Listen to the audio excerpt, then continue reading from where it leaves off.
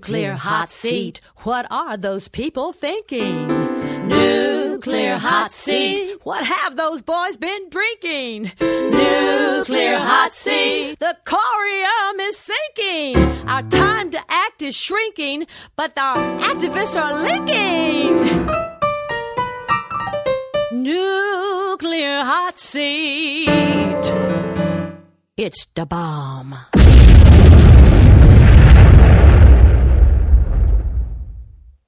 Welcome to Nuclear Hot Seat, the weekly international news magazine keeping you up to date on all things nuclear from a different perspective. My name is Libby Halevi. I'm the producer and host, as well as a survivor of the nuclear accident at 3 Mile Island from just 1 mile away. So I know what can happen when those nuclear so-called experts get it wrong. This week, we look back on 2016 through the only appropriate lens with which to examine the entire spectrum of the nuclear industry, the Nuclear Hot Seat Numbnuts of the Week. We track the missteps, the lessons not learned, actions both incompetent and evil by an industry that has the power to destroy life on Earth. What better topic for comedy? All that's missing is the laugh track.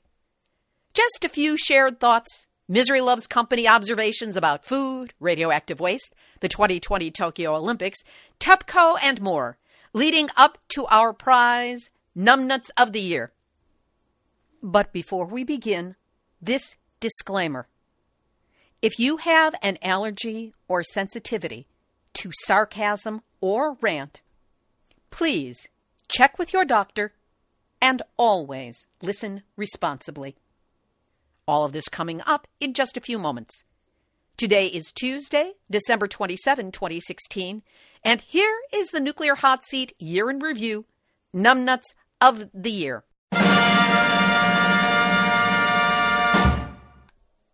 According to the Urban Dictionary, numbnuts is a slang term that is used to depict someone or something that is a constant source of trouble. Usually it's an individual who screws up, constantly makes mistakes, botches a job, an event, or a situation. The nuclear industry is, by its very nature, numbnuts. In covering its actions and agenda every week for over 5.5 years, a person, meaning me, gets tired of the steady drip, drip, drip of manipulation, cover-up, incompetence, greed, irresponsibility, spin, and other actions more suited to an undereducated, testosterone-poisoned, pimply-faced 15-year-old than an industry with the power to destroy all life on Earth. When I first started producing Nuclear Hot Seat, numbnuts was not a word I had ever used. But as I encountered the bad news of bad nuclear judgments and actions week after week after week, so many of which defy logic and common sense, I squeezed my vocabulary for an appropriate term to describe it all, and out popped this word. For me, numbnuts has grown from a slightly embarrassing bit of street slang into an absolute identifier of the tone-deaf, brain-dead nature of the entire nuclear industry. Every story qualifies. And every week, without fail, numerous nuclear stories compete for the dubious honor of being named numbnuts of that particular week. I never lack for candidates. So with that in mind, I invite you to review 2016 through the lens of numbnuts of the week. We'll start off with something that we all have in common: food. The nuclear industry shows tremendous blind spots when it comes to helping us understand that radioactive materials released into the environment can and often do end up in various foodstuffs. When we ingest that food or drink that drink, we run the risk of some radioactive particle remaining within our body, up close and personal with our internal organs, where it can and will eventually destroy tissue and create illness, most notably cancer. But hey, you can't see it, so they'll just slip it by you and me and everybody else, at least while they can. Even if you try to drown your nuclear sorrows, there's no safe bet. This story from Japan is from Nuclear Hot Seat number 248, March 22nd, 2016. Nuclear hot seat, nuclear hot seat, nuclear hot seat, numbnuts of the week. You know, nuclear is such a pain in the gazorchus that sometimes a body just wants to go out and drink too much. Just, if you decide to do so, drink responsibility and do not drink Foucault wine, aka recovery wine. It's a sparkling wine, it's a cider. It's a big mistake because it is made entirely from fruit grown across Fukushima Prefecture. You see, it is intended not just to be an alcoholic beverage.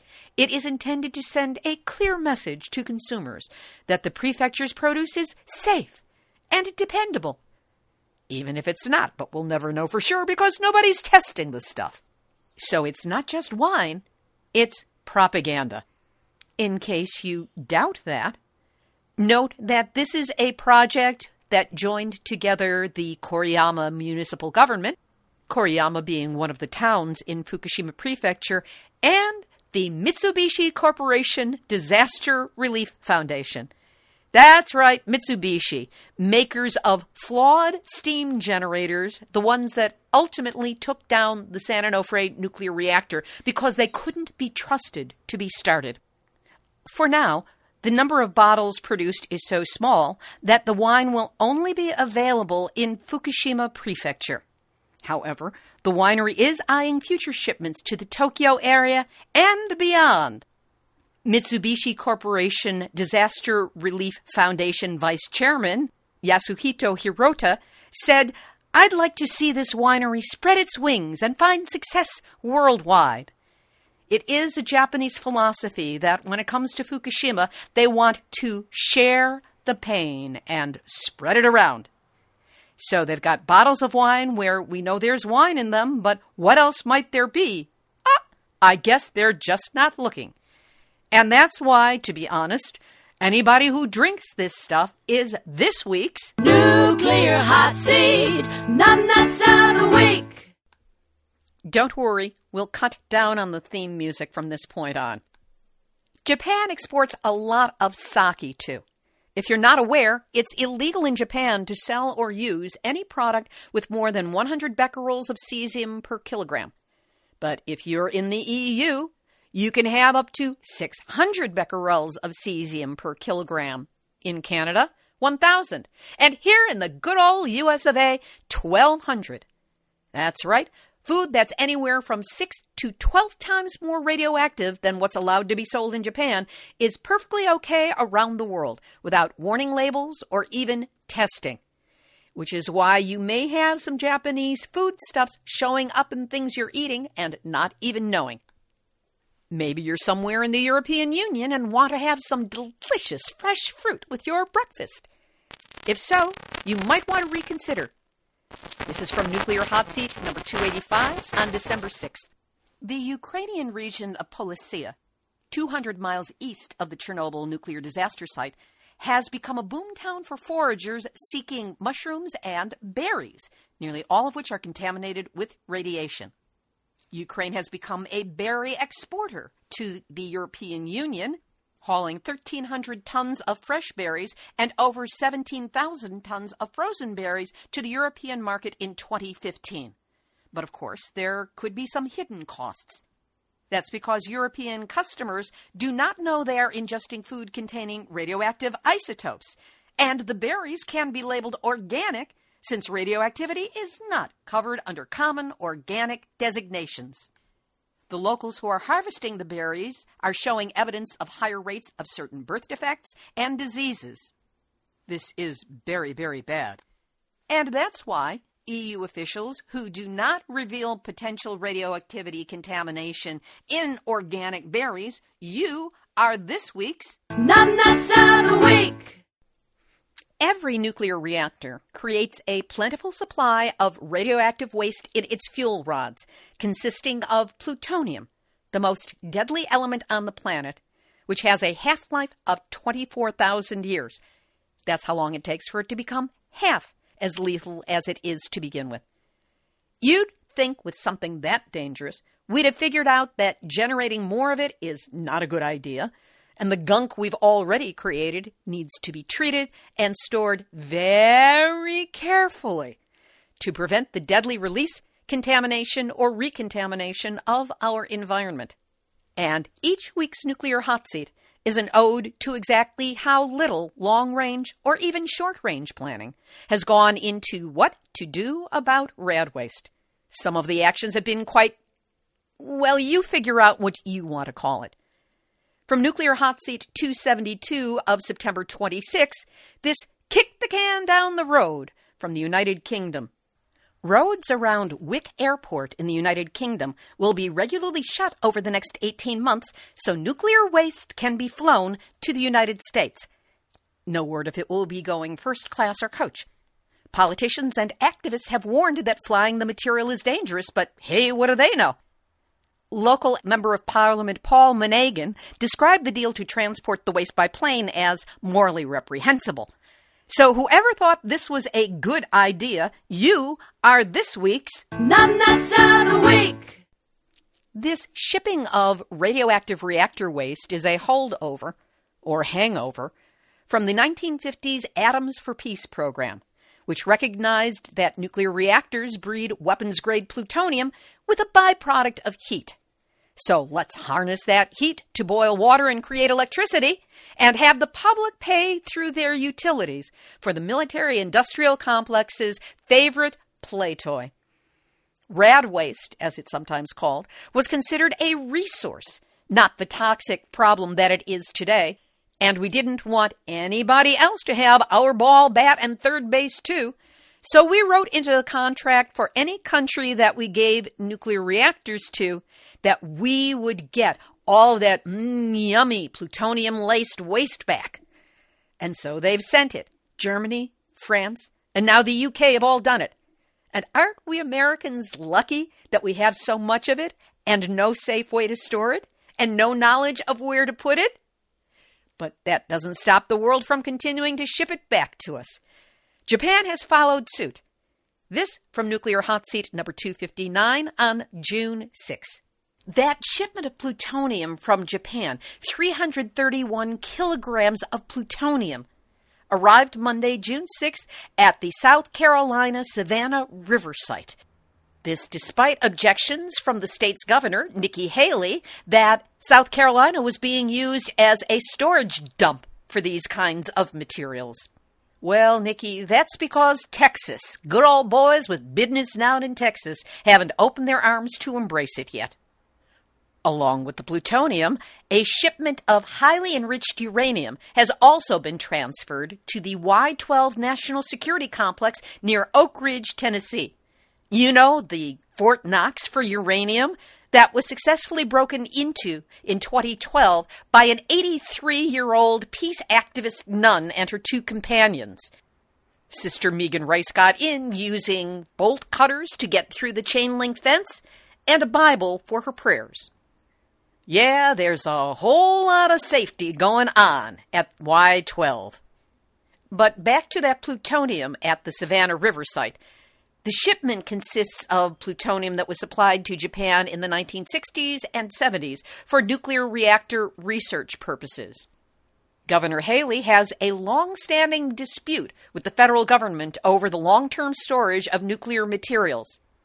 To soothe her fevered brow, U.S. Energy Secretary Ernest Moniz told her that 6 metric tons of plutonium stored at the site would ultimately be permanently stored at, listen to this, at a New Mexico facility that is slated to be up and running later this year. Sounds like we've got something new and efficient and bright and sparkly to store this radioactive waste that's going to be brand spanking new come later this year. But what he's referring to is the Waste Isolation Pilot Plant, the WIPP site, which has been down since February 14, Valentine's Day of 2014, because of a little thing known as the explosion of a 55-gallon drum of radioactive waste from the Los Alamos National Lab that then contaminated the entire underground, went up a ventilation stack that did not have the HEPA filters turned on for 33 minutes, and thus spewed plutonium and americium into the air in the local community. Congratulations, Carlsbad. So Monies is still flogging that dead horse that WIP is going to be up and running by the end of the year, which it probably will not. He's just trying to save the illusion of his legacy so that when the next person who becomes president kicks him out of office, he'll still at least look good on his resume when he looks for his next position. Which is to say, we don't need no stinking rad waste from any place else on Earth.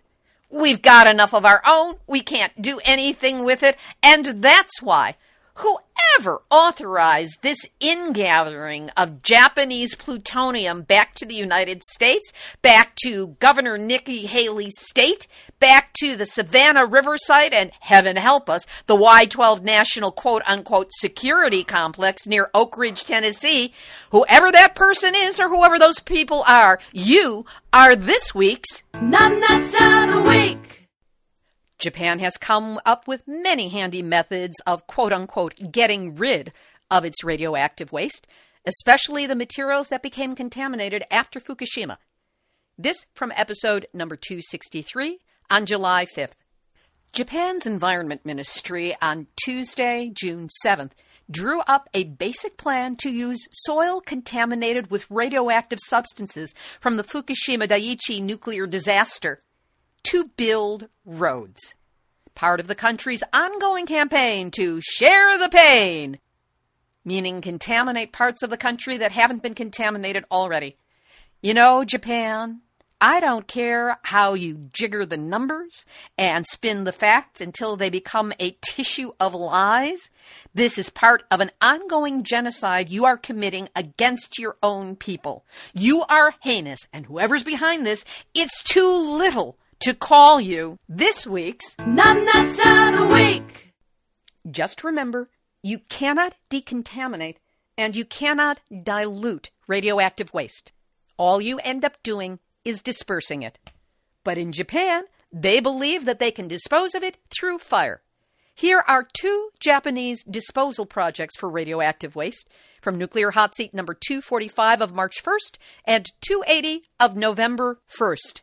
Tokyo Electric Power Company, TEPCO, has started to incinerate thousands of boxes of radioactively contaminated waste consisting of protective suits, gloves, socks, and other work clothes worn by plant workers that became contaminated with radiation. As of the end of last year, there were over 66,000 1-cubic-meter special boxes.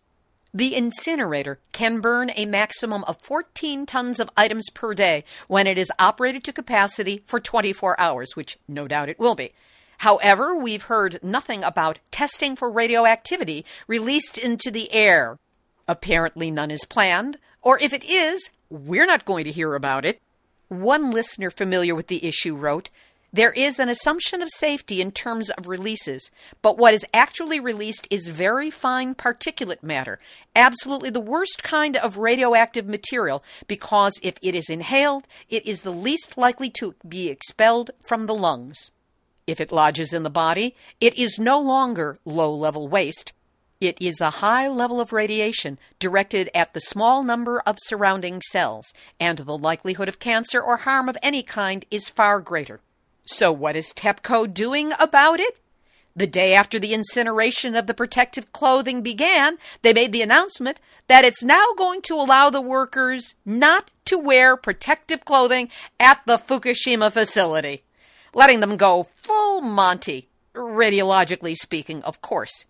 It certainly will hold down the amount of radioactive waste that they're going to have to incinerate. So isn't that clever?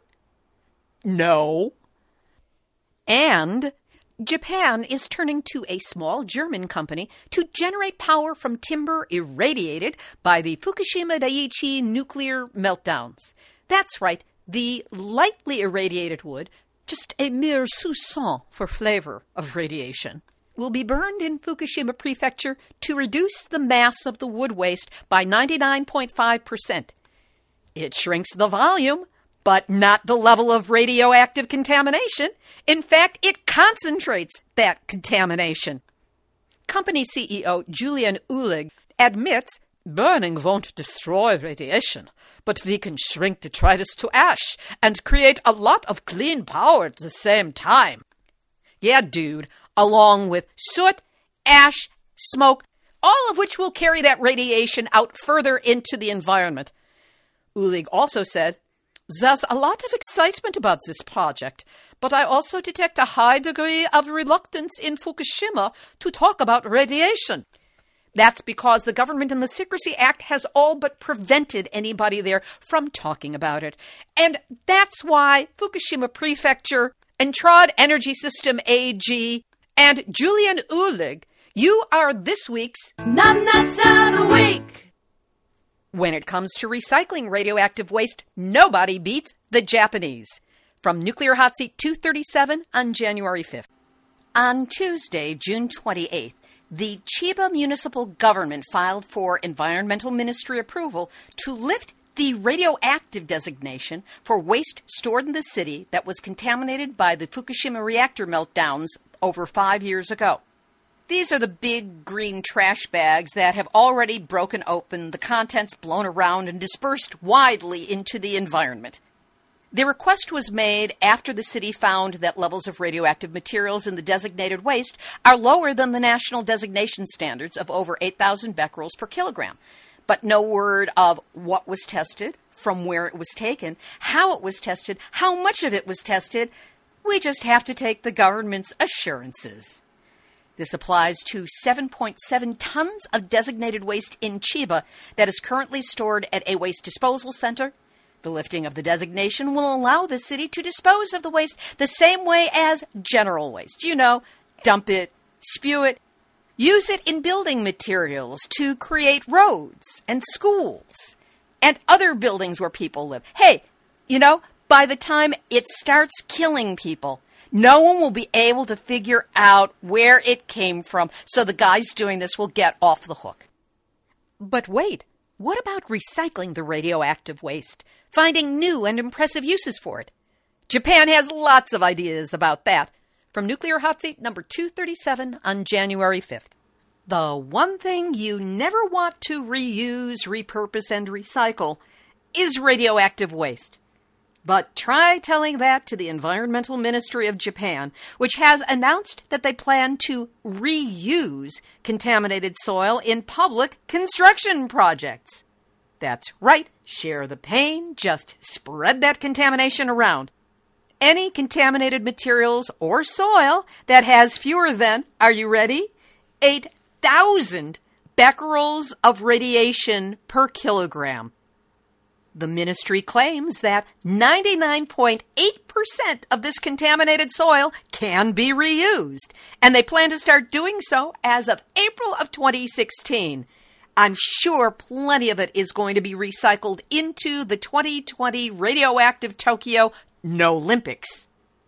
The ministry does admit that convincing the public and construction companies to use this soil is a bit of a challenge.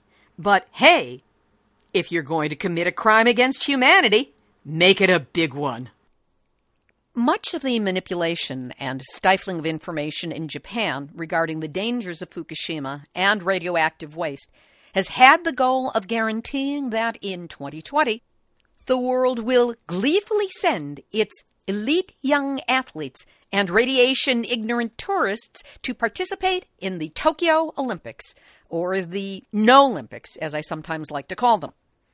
Every time an official announcement goes out meant to inspire confidence and attract attention to the 2020 Olympics, it manages to go numbnuts.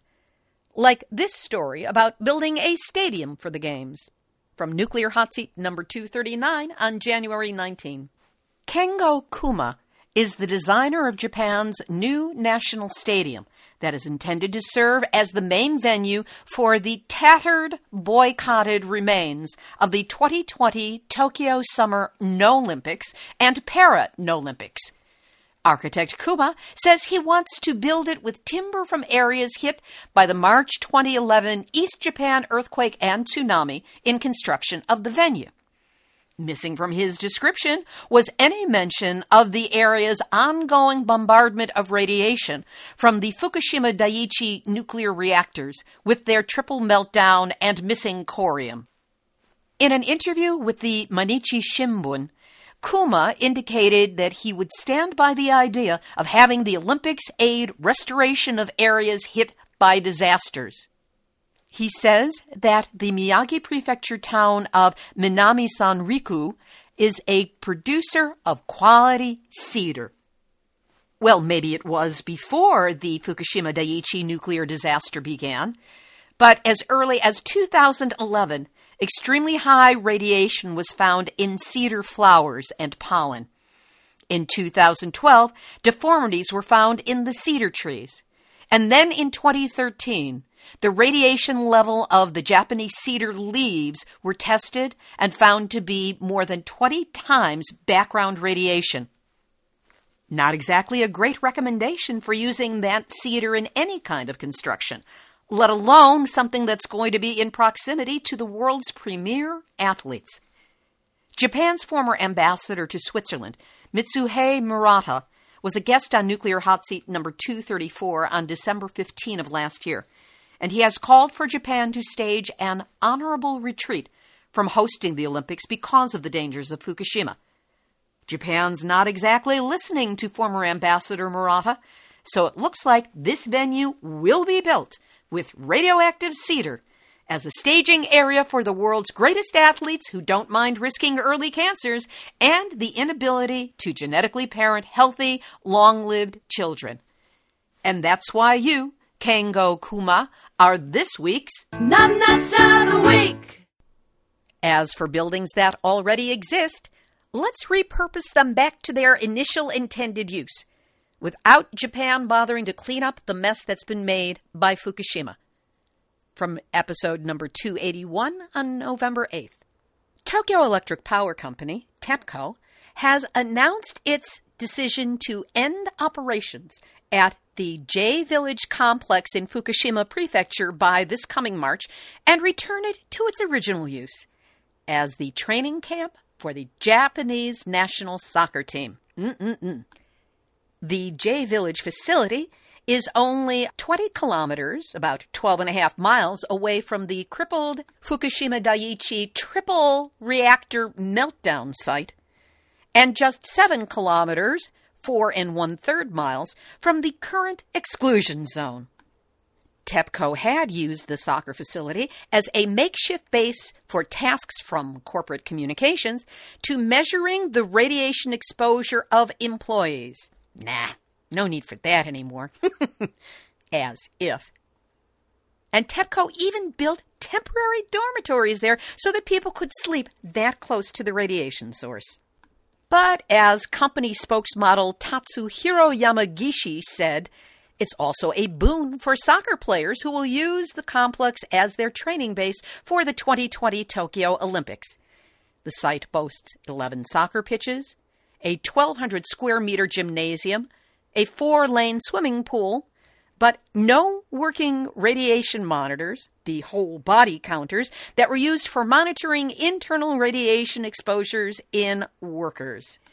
And that's why International Olympic Committee, Tokyo Electric Power Company, and those in charge of the 2020 Tokyo Olympics soccer team, you, each and every one of you, are this week's Numbnuts of the Week.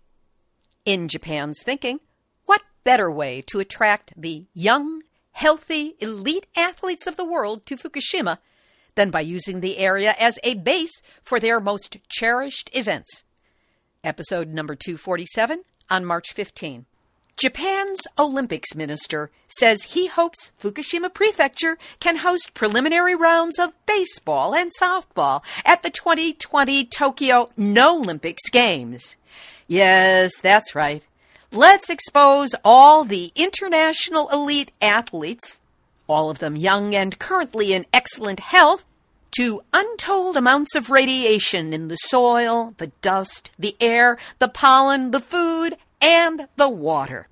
As though that announcement wasn't brain-dead and tone-deaf enough, Minister Toshiaki Endo made his comments on Friday, March 11, the 5th anniversary of the magnitude 9.0 earthquake, followed by the tsunami, all of which worked together to destroy 3 nuclear reactors at Fukushima Daiichi that went into meltdown and started the process of poisoning the earth in a way that's never going to stop. Sane countries around the world that care about the health of their elite young athletes are already considering a total boycott of the Games, as are any tourists who care about their longevity and the ability of their chromosomes to reproduce unmutated offspring. Meanwhile, other prefectures in the Fukushima region are already set to host games at the Rugby World Cup in 2019 and first-round soccer matches in the 2020 Olympics. As is said at the end of the movie Bridge on the River Kwai, madness. Madness. Then there's one of the hot new sporting events planned for 2020 Olympics, made even hotter by its proximity to the deadly remains of the Fukushima Daiichi nuclear reactors. This from episode number 268 on August 9th. Surf's up and reasons down in Fukushima. On July 17, a national surf contest was held in Minamisoma, Fukushima, which is only 30 kilometers or 18 miles away from the 3 Fukushima Daiichi reactors, which melted down and continue to pour 300,000 tons of radioactive water into the Pacific Ocean every day. Under the title Recovery Festival, more than 200 participants gathered from all over Japan to be able to surf in the radioactive waters. Yes, there were categories for kids' competition, with children as young as 4th graders, 8 or 9-year-olds, all the way up to old farts of 64. Apparently, the propaganda by Prime Minister Abe Baby's LDP, Labour Democratic Party, has taken hold so much that people of the surfing persuasion have given up on all common sense. Speaking of which, they're not the only ones, because on August 3rd, the International Olympic Committee, which is the group behind the 2020 Tokyo Olympic Games, has formally voted to include surfing as a gold medal sport. Excuse me, guys. This is crazy. You're going to have elite athletes, surfers from around the world, go into that radioactive water. We know it's radioactive. The plume has already hit in British Columbia. We know that through Fairwinds Energy Education and Maggie Gunderson. But hey, dude, you gotta catch the waves. They are awesome. That's actually what the head of the International Surfing Association said. Quote, "It is awesome that our incredible athletes will have the opportunity to showcase their talents and skills to the global Olympic audience and compete for their countries." That's 2 Olympics in a row where you don't want to drink the water or breathe the air. So whether it's the ISA, the surfing organization, the International Olympic Committee, or those beach boys and girls on their surfboards who just want to have a good time in the summer, you are all this week's Numbnuts of the Week. We'll continue with our Nuclear Numbnuts of the Year retrospective in a moment. But first, one last wind-up and pitch as we end 2016, and that's that Nuclear Hot Seat could not exist without the ongoing support of you, the listeners. If you value your weekly dose of verifiable nuclear news, in-depth interviews, and as much humor as can be squeezed out of this toxic technology, please help the work continue. Donating is online easy. Just go to nuclearhotseat.com, click on the big red donate button, and do what you can to show your support. All amounts are accepted, and I'm grateful for them as a show of the way you feel about the show. Consider a small sustaining monthly donation, the same that you'd pay for a cup of Starbucks or its equivalent, plus a good tip. Take me out for a cup of coffee every month like that, and know that I am deeply grateful for whatever you can do to support the show. Here's to 2017 becoming Nuclear Hot Seat's best year ever. And if we do away with nukes, we can do away with the show, which would make it a terrific 2017. Again, just go to nuclearhotseat.com. And thanks. Now, back to Numbnuts of the Year. The United States may have started this nuclear madness, but that does not mean we have a better handle on its dangers and the waste than any other country. And we can get pretty creative about it, too, when it comes to dealing with our nukes and all their programs. Take this Numbnuts of the Week about Rocky Flats from episode number 273 on September 13. The White House has announced the winners of the 2016 GreenGov Presidential Awards, honoring those who have gone above and beyond to implement innovative sustainability projects within the government. And the Keeping It Clean Award goes to Rocky Flats, the former nuclear weapons production facility and plutonium-contaminated Superfund site near Denver that exposed the local population to a quarter-mile trench of blowing excavated radioactive material while it attempted to patch the ongoing problem. The still radioactive location is now used as a wildlife preserve, and a new housing development is there for the gullible and the ignorant. The award is for what's described as an innovative groundwater treatment system that runs on batteries and recharges with, wait for it, solar power. Does anyone else see the irony here? The spin is making me dizzy. And that's why whoever attached the White House name to this boondoggle, you are this week's Numbnuts of the Week. Psst! Want to know a creative way to get rid of depleted uranium? The U.S. General Accounting Office has a unique idea. From number 265 on July 19. Undercover inspectors working for the U.S. Government Accountability Office were able to fool the Nuclear Regulatory Commission into granting it licenses to acquire material necessary to build a dirty bomb, a crude yet efficient nuclear device. The GAO established several dummy corporations and did not take steps to make it appear as if these dummy corporations were legitimate businesses.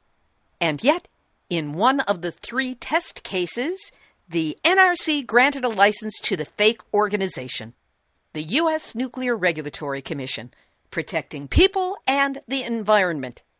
Not.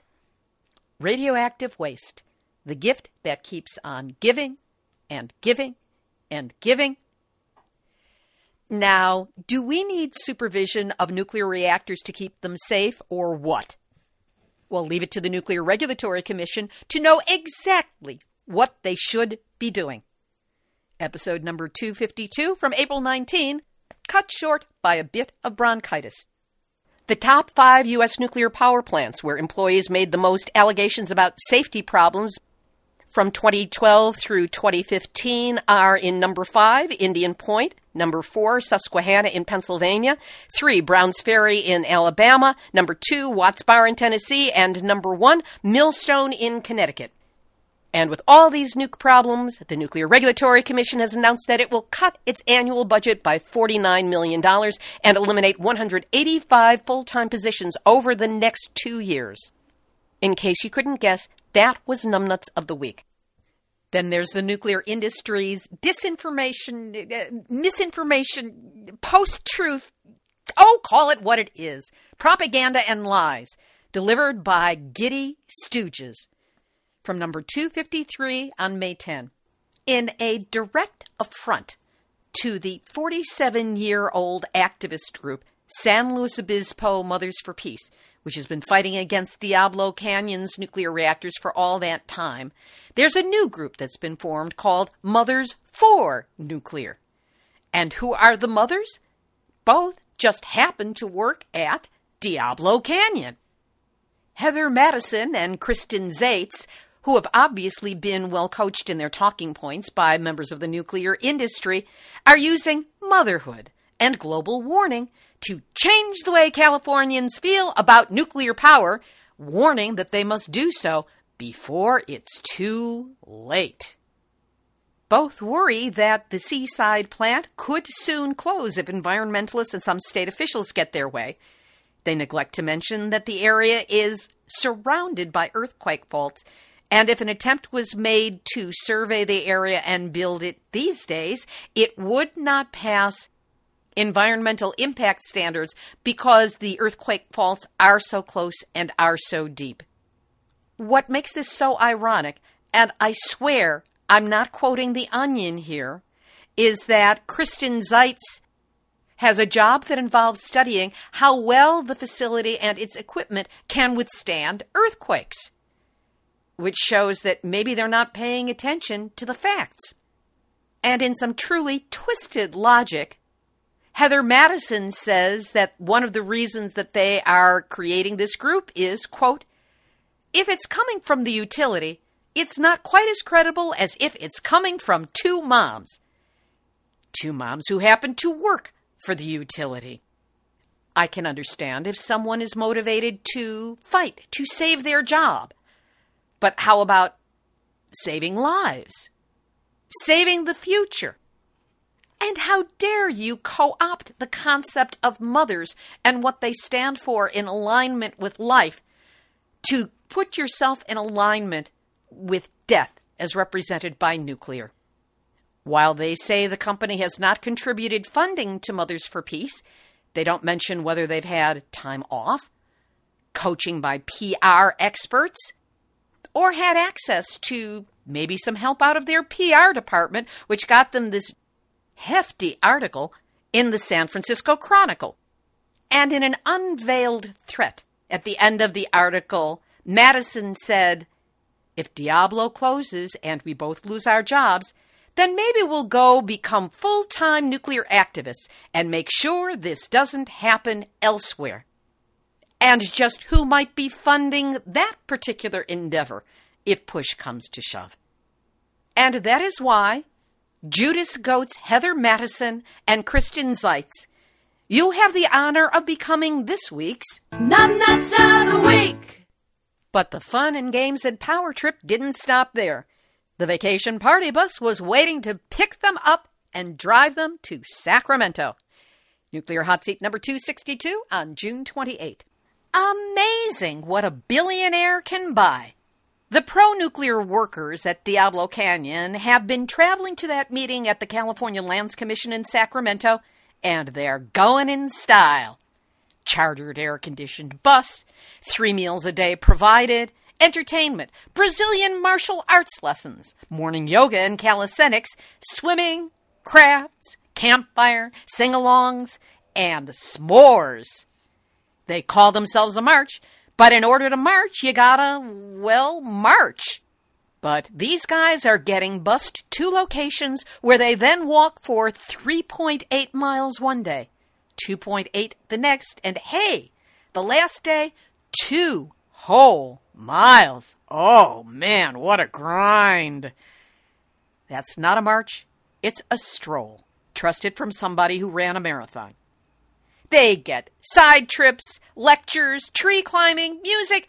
Shoot, this is summer camp for adults. Everything fully paid for, including their salaries. No vacation time required. Well, who wouldn't want to demonstrate for nuclear under these conditions? And of course it all ends with, as they so smarmily listed it on their itinerary, pack the room at the Lands Commission meeting. What really hurts is how these deluded ignoramuses don't even understand what they are doing. A statement on their website shows the extent of their ignorance. It reads, "We won't be able to look our future grandchildren in the eyes and tell them that we did all we could to safeguard their future and protect clean energy unless we do." Now that sounds like something that you or I or any one of us would write. Except these people are talking about protecting nuclear. That's their idea of clean energy. And of course, when they talk about grandchildren, they actually expect to have them and that they're healthy. And they do not understand the disproportionate way that women and children, especially girls, and fetuses, and the reproductive system is damaged down to the DNA by nuclear radiation from these bombs and tea kettles. While I never want to be able to say to anybody regarding nuclear, I told you so, to these smug tools of the 1%, I think it only appropriate that I wish that they would have a choking fit on their s'mores. And that's why all of you deluded fools who went to summer camp to support the nuclear madness of Diablo Canyon, all of you are this week's Nuclear Hot Seat Numbnuts of the Week. Yeah, for those nuclear tourists, they were certainly not real activists, it was all a big fun put on. Except their strategy worked. The California Coastal Commission gave Diablo Canyon the permit they needed, and now the well-funded, well-trained, as in dog collars, and industry-coached pro-nukers have until 2025, if Diablo Canyon's nukes last that long, to turn it all around and get Pacific Gas and Electric's earthquake-adjacent nuclear reactors license extended for another 20 years. Oy.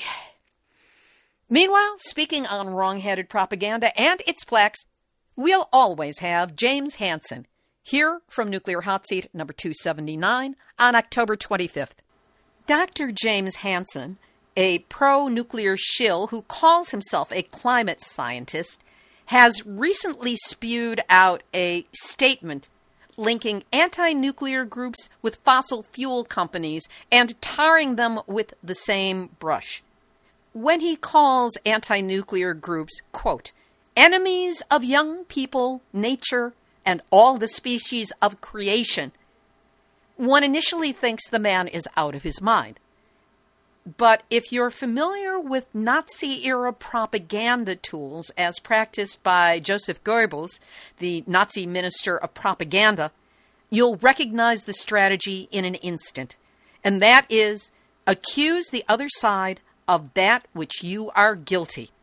So when he refers to nuclear reactors as, quote, the largest source of clean, put that in quotes, clean electricity, and refers to anti-nuclear groups as fringe groups, and urges officials in New York, the Federal Energy Regulatory Commission, and federal courts to reject the pleas of those anti-nuclear fringe groups and move forward with plans to, I gag to say this, protect the environment for our grandchildren and clean air for all of us today, meaning with nukes, and warns that fear-mongering by decrepit, we still move just fine, thank you. But he says decrepit anti-nuclear groups must not be allowed to determine our planet's future. Do you see what he just did there? He took all of the things that we rightfully call and label and name as the actions of the nuclear industry and throws them around on us. Again, the quote from Joseph Goebbels, accuse the other side of that which you are guilty. And here's the other piece to keep in mind. Goebbels also said, if you tell a lie big enough and keep repeating it, people will eventually come to believe it. Which is how the atrocious lie that nuclear is anything other than the most toxic form of energy ever generated on this planet, and that it is no way clean, green, or sustainable. Well, the waste is sustainable, but the energy certainly is not. And the waste is around for hundreds of thousands of years by the nuclear echo chamber going green, green, green, green, green, green, green. It became a big enough lie that people, even legislators who deserve to know better and be smarter and more aware, have fallen for it. And that's why James Hansen You heinous piece of something that I cannot mention on a show that's going to be broadcast. You are definitely this week's Numbnuts of the Week. Episode number 264 on July 12th featured a Numbnuts of the Week on the 3 worst nuclear reactors in the country and the response of the management of those 3 reactors to safety demands. Well, when safety is the issue, you can always count on the nuclear industry to be short-sighted, if not dead wrong. 3 examples. Last January, a broken water hose at the Oyster Creek Nuclear Power Plant in New Jersey, only 85 miles from Manhattan, was discovered to have been about a decade older than it should have been, and that's what caused it to fail. The 3-inch hose pumps water from a storage tank to cool down the plant's emergency diesel generators. The NRC reports, "We found that Exelon did not have appropriate work instructions to replace the emergency diesel generation cooling flexible coupling hoses every 12 years, as specified by the company's procedures and vending information. As a result, the hose was in service for approximately 22 years and subject to thermal degradation and aging that eventually led to its failure. The Exelon-owned plant is the oldest nuclear facility in the country and will be 50 years old when the company plans to close it in 2019. I vote for an early retirement for that creaky nuclear senior citizen to put it out of its misery." Number 2, electrical relays at Massachusetts' Pilgrim Nuclear Power Station, relied on to shut safety valves in the reactor building should an accident occur, had long exceeded their shelf life when checked by federal inspectors last week. They found that the relays were 22 years old, and according to the product vendors, those relays are supposed to be switched out every 10 years. So what happened? 12 years ago, was there this secret meeting between Entergy on this part and Exelon on the other to decide that no maintenance was required on their facilities and they could just ignore it? Think of it as a car. No matter how expensive the model is that you're driving, it's going to need new hoses. It's going to need new valves. You got to do the maintenance on a regular basis. But hey, this is nuclear. Why should they be bothered about it? Number 3, as of July 8th, Entergy Nuclear's Palisades atomic reactor in Michigan had several security workers placed on administrative leave. The reason? Fire inspection anomalies. What the heck does that mean? And that's the very question being asked by Kevin Camps of Beyond Nuclear. He's quoted as saying, "Did security guards pretend to make their rounds and not really do it, and just fill out the paperwork like they had?" He went on to say, "If they're willing to play loose and fast and take shortcuts on that big of a risk of fire at Palisades, we're in real peril downwind." By the way, downwind includes Chicago, which is just across Lake Michigan. And that's why Entergy and Exelon, it's a split decision, so you both get to be this week's Numbnuts of the Week. And here's a footnote to history. As we've since learned from an accidentally leaked Nuclear Regulatory Commission email and the resulting headline news, the Pilgrim Nuclear Power Plant is in even worse shape than was suspected. To quote the NRC Region 1 head who was in charge of the examination of the plant, "We're observing current indications of a safety culture problem that a bunch of talking probably won't fix. Preliminary findings from the inspection show recurring problems and staffing issues that cause the NRC to label Entergy's Pilgrim facility overwhelmed." What's the next step? What to do? And anything less than a full, immediate, and permanent shutdown of Pilgrim would be numbnuts indeed. And now, the moment you've been waiting for. Nuclear Hot Seat, Numbnuts of the Year.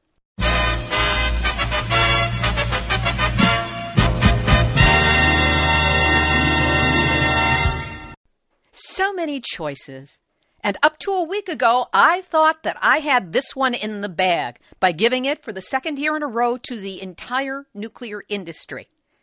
Except less than 1 week ago, a man who did not win the popular vote for president in America and who will not be residing in the White House because that's too déclassé for him, not enough guilt, launched the tweet that may launch 1,000 nuclear missiles in the not-so-distant future. Yes, I'm talking about that guy, Donald Trump. In the tweet heard round the world, he blatted out, "The United States must greatly strengthen and expand its nuclear capability until such time as the world comes to its senses regarding nukes." At the near-universal response he received of, "Don't touch it, it's evil," which included messages from everyone from Vladimir Putin to Noam Chomsky. 2 days later, Trump then spoke off the air to MSNBC TV host Mika Brzezinski, who said that Trump told her, quote, "Let it be an arms race. We will outmatch them at every pass and outlast them all." Dude, this is not simply an adolescent boy's circle game of my bang's bigger than your bang. Do not confuse arms race with arm wrestling. They are two entirely different things. One is a genuine measure of personal physical brute force, and the other is a path to planetary annihilation. Yes, we all know that you're a bully, and you relish the bully pulpit you've claimed, but while nukes are the ultimate bully club, no one wins a nuclear arms race.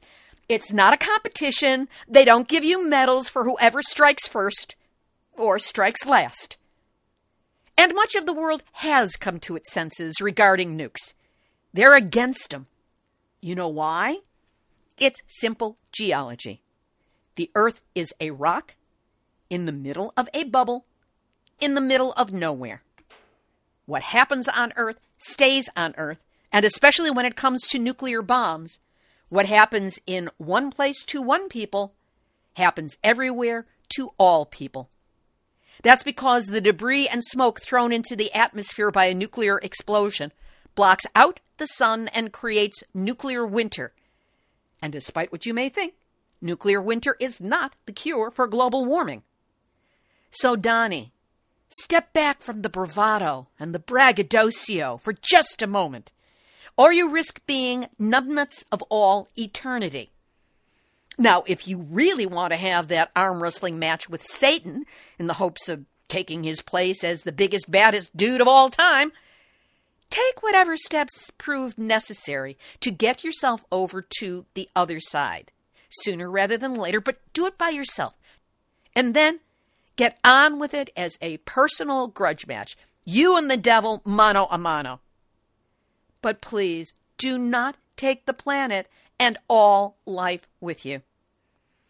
The fact that you might is why you, Donald John Trump, have come up from behind in the last possible moment to snatch, you should pardon the expression, the Nuclear Hot Seat Numbnuts of the Year Award.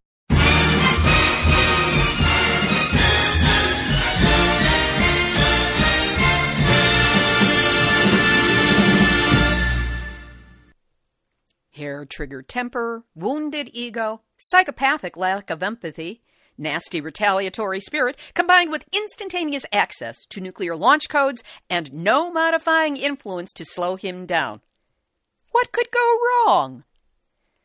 Well, if I'm still here a year from now, we'll go over it again. This has been Nuclear Hot Seat for Tuesday, December 27, 2016. Theme music written by me, sung by Marilee Weber, musical accompaniment by John Barnard, recorded at Winslow Court Studio in Hollywood.